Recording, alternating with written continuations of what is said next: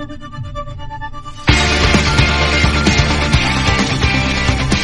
ever get the feeling that everything in America is completely fucked up?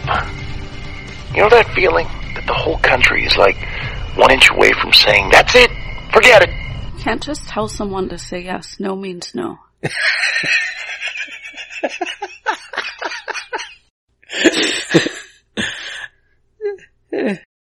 Or just give up. I'm Robert. I'm Sarah. And this is Pump Up the Minute. We're here today to talk about minutes 73 to 76 of Pump Up the Volume. Before we actually get to the start of it, though, I did note a line from the script I forgot to mention last time. Right before Mark calms his listeners down, he says, I don't know, in the beginning I was just throwing out thoughts, throwaway thoughts for throwaway people. And as a podcaster, I like that way of describing podcasts as well. Because who knows who's listening. But we start this segment, we're still with the cops, going back to Alan Moyle's weird naming things. They're not D names, but they do both have names similar. They're Conway and Colin. And Colin is the one who has a line. Says, there's the transmitter, which means the receiver could be in any house within 1,000 yards of here. Which is ridiculous. Because that would be potentially thousands of places to live. But in a suburb, probably at least 100. Well, yeah, 1,000 yards in every direction that's more than a square mile. They're not going to be 10 football fields. Now, in the script, it says 200 yards, which is much more realistic. Nowadays, a cordless phone, if you have one, most people won't because they got cell phones and whatnot, are about 300 yards or 300 meters. And so, yeah, he's not going to be that far. But it's good, I guess, that the cop thinks it's that far, because that means they're going to have even more trouble getting a warrant to search every house in the neighborhood for a phone for someone who didn't commit much of a crime. And we go back to Mark inside, and he says, I am everywhere. I am inside each and every single one of you. Just look in, and I will be there, waving out at you. We get a wide shot of him standing alone in his room. And he says, naked, wearing only a cock ring. And he laughs. We cut to Emerson. She's sort of amused, but also like, can't believe this guy. And she grabs her wine glass to take a drink. There's not much in this segment in the actual film. But in the script, we go back to Mark. He laughs softly and fades up a song here. The song to come, an anthem feel. Perhaps Elvis Costello's Pump It Up, or a similar song commissioned expressly for this slot. Hopefully a dance hit. So those instructions, what were they going for mood-wise, potentially? I think they're going for him being very energized, because as we'll see in a moment in the script, he has a long show tonight. In the movie, it makes a couple lines kind of weird, because he gets off the air after like 7 minutes. But in the script, he's supposed to be on for a while. Elvis Costello's Pump It Up was on his second album from 1978 titled This Year's Model. It's actually one of his most well-known songs, and it appears on several compilation albums. It's a satire against hedonism. It's quote, well, just how much can you fuck? How many drugs can you do before you can't feel anything? End quote. The song. AllMusic critic Thomas Erlewine described it as, quote, underscored with sexual menace, end quote. So, critics are describing it various versions of an exciting, physically powerful song, and some of the lyrics, down in the pleasure center, hellbent or heaven sent, listen to the propaganda, listen to the latest slander, there's nothing underhanded that she wouldn't understand. She's been a bad girl, she's like a chemical, though you try to stop it, she's like a narcotic. You want to torture her, you want to talk to her. All the things you bought for her could not get a temperature. So seems pretty fitting for the scene that we're about to have, both with Mark addressing his audience and Mark's interactions with Nora. Yeah. And now in the script, it continues. We get a tailgate party montage. Now we get Eric and Doug arriving in the film. They're already there. And they show up with a case of beer. And then we get what is called a time passes sequence in the script. It's a sequence of intercut vignettes to indicate the passage of hours. So Mark is on the air for hours tonight. Mark, just watched the 11 o'clock news. Jesus, they're churning out stuff on me as fast as they can make it up. Here's the mommyheads. So each thing he's supposed to be turning on music. So he's actually more like a DJ and less like a talk radio guy. Yeah. When he does long he does shows. Play a lot of music, and he always has a lot of music. We've only seen the short shows, so we don't know. So this was supposed to be our idea of what it's like when he does a whole show. I couldn't find much on the mommyheads. Well, no, I found some interesting information, but not much about their songs. Yeah. Because they were around for a while, from like 87, I think it was, to 90 something. Yeah, 98, I think. And then they disappeared, and then recently got back together to do another album, just like in the last couple of years. And I think, did they mostly do EPs and nothing that was ever... Yeah, at the time they had, I think it was 2 or... EPs, a song that, nothing charted. A song that was kind of popular, I guess, of theirs, called At the Mall, had been recorded by now, so it could have been that, and it's basically about meeting a girl at a mall. It would have been very late 80s, early 90s. And when I looked at their latest EP as of when this movie was out, they had a song called Arizona. I'm like, oh, maybe it's that. And then there's no words. I'm like, well, that's probably not what he was going to play. So I don't know. We had images of the station news director with the headset handing Crispin, which is one of the on-air newsreaders we've seen. Although in the credits on IMDb, Crispin is the name the female reporter has given, or someone has given her character, which is wrong. The newsreader some late breaking news copy as he sits at the news set. And then back to Mark. Turns out they're feeding me live all over the state, but with a delay in case I suddenly mention that Russian poet Hubitchakov. Kids replaced the Crestwood inspirational message on the school sign with the slogan of Hard Harry's to come. And I wish we'd gotten this because we never got to see the inspirational message on the wall. We only saw the edge of it. And I want to know what it says. Then back to Mark. I heard that WBXL is running a phone-in popularity poll. Seems I'm really popular, but I'm getting tired of dialing. And we get images of 3 students running commando style with a bag on the front lawn of HHH.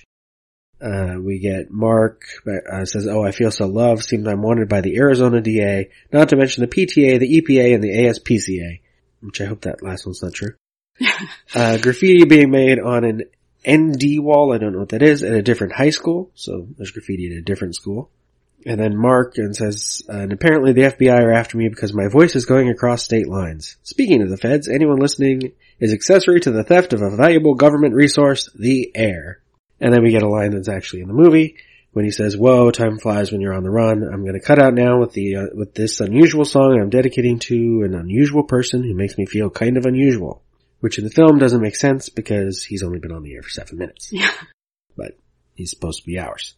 In the script, it says this song should be an emotional ballad with a spiritual message on the level of Everybody Wants to Go to Heaven by Love and Rockets.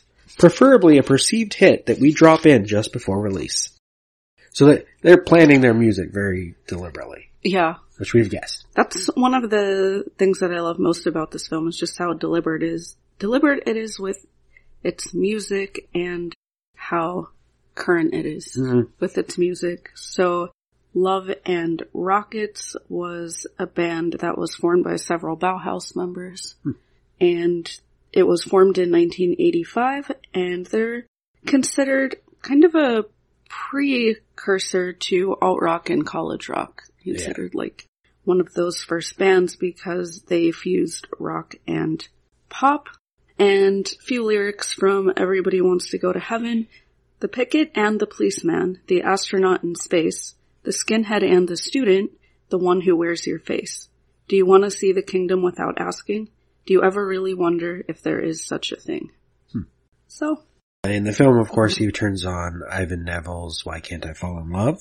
On cassette, by the way. So, and various play systems.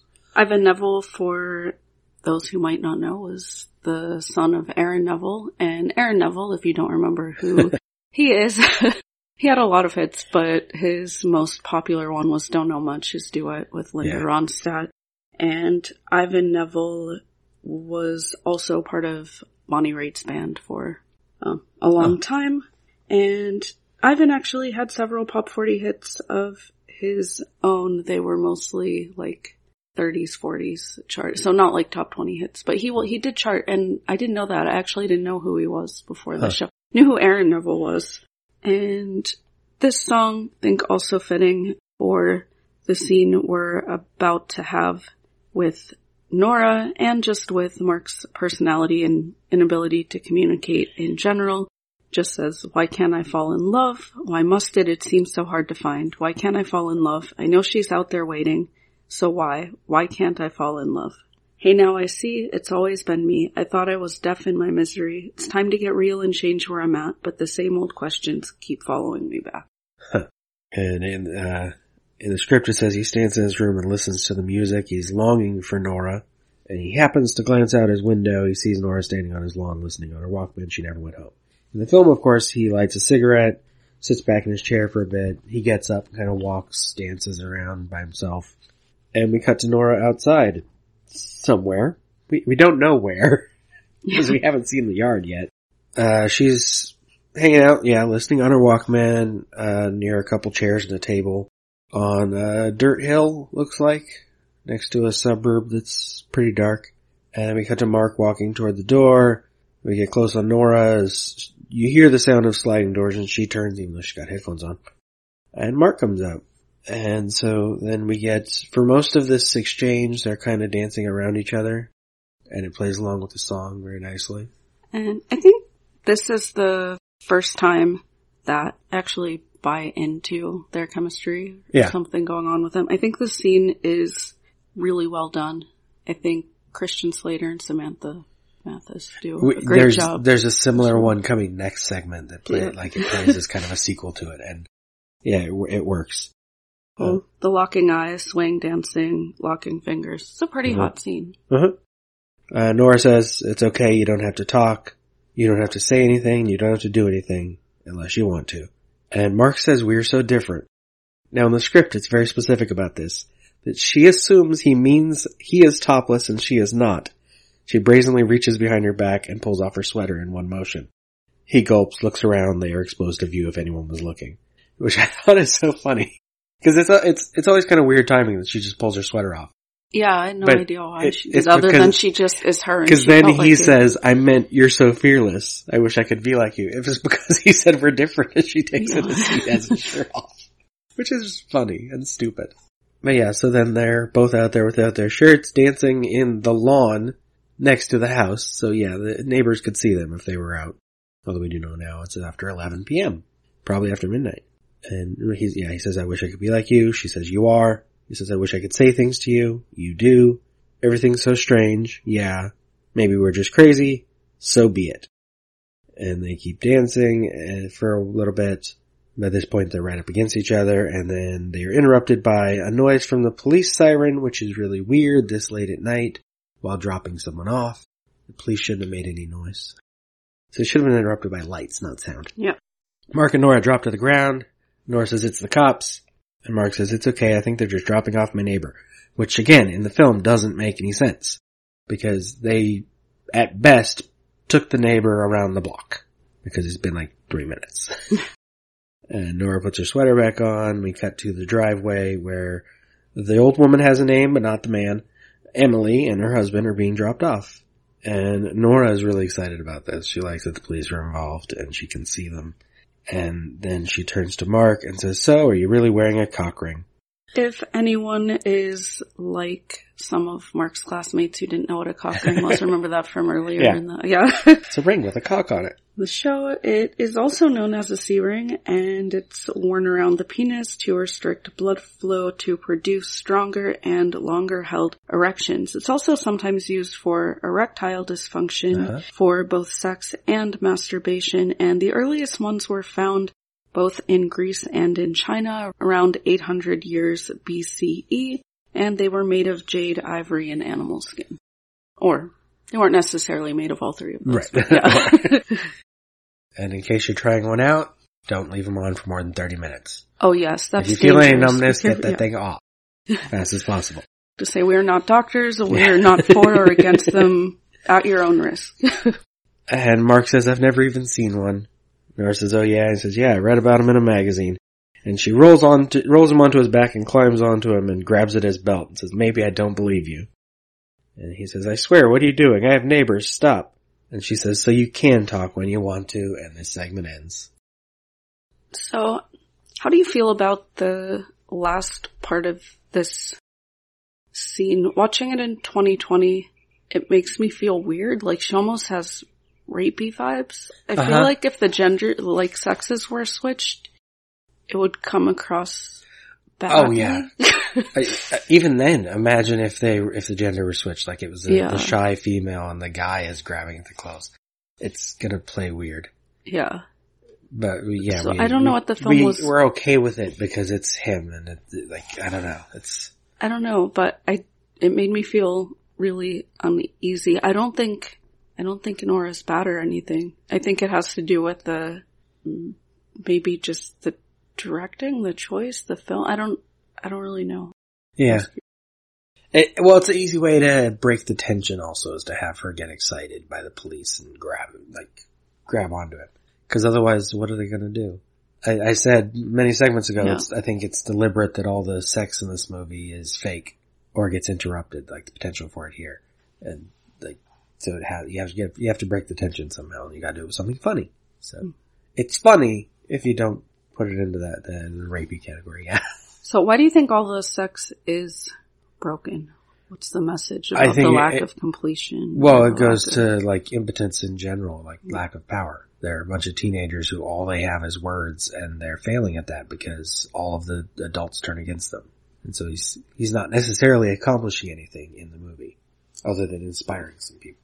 And while my personal view is this isn't based in reality, the impotence and lack of power that white men felt with shifting social norms in the U.S. was a big reason we had that rise of 90s conservative talk radio and 90s hate radio, shock jock radio was feeling powerless. Statistically and realistically, obviously, I don't think that's the case, but the feeling of it, the feeling of being threatened and needing to... And then Mark's show is something like conservative radio, and he's like the shock jock who's trying to do crazy things, but then he also cares about the people who call in. And so he wouldn't be very good at that if he kept doing it. Or it'd have to be a very different kind of show. But speaking of cock rings, you should listen to Cock and Bull Movie Talk every Tuesday, where I and guests, or this week's episode, just me, are going through my favorite films, and was a bracket that started with 380 something movies, I forget. And if you would like to hear more music and social commentary, for example, right now I'm working on a show that is abortion-related theme with hundreds of songs about abortion and how top 40 music helps shape discourse around reproductive issues. So you can listen to that and follow me on Facebook, Twitter, and Instagram. Speak out! They can't stop you! Find your voice and use it! Keep this thing going! Pick a name! Go on the air! It's your life! Take charge of it! Do it! Try it! Try anything! Spill your guts out! Say shit and fuck a million times if you want to, but you decide! Just fill the air! Steal it! Keep the air alive! Follow this show at Pump Up the Minute on Facebook, Instagram, and Twitter, or check lemmingdrops.com for links. Talk hard!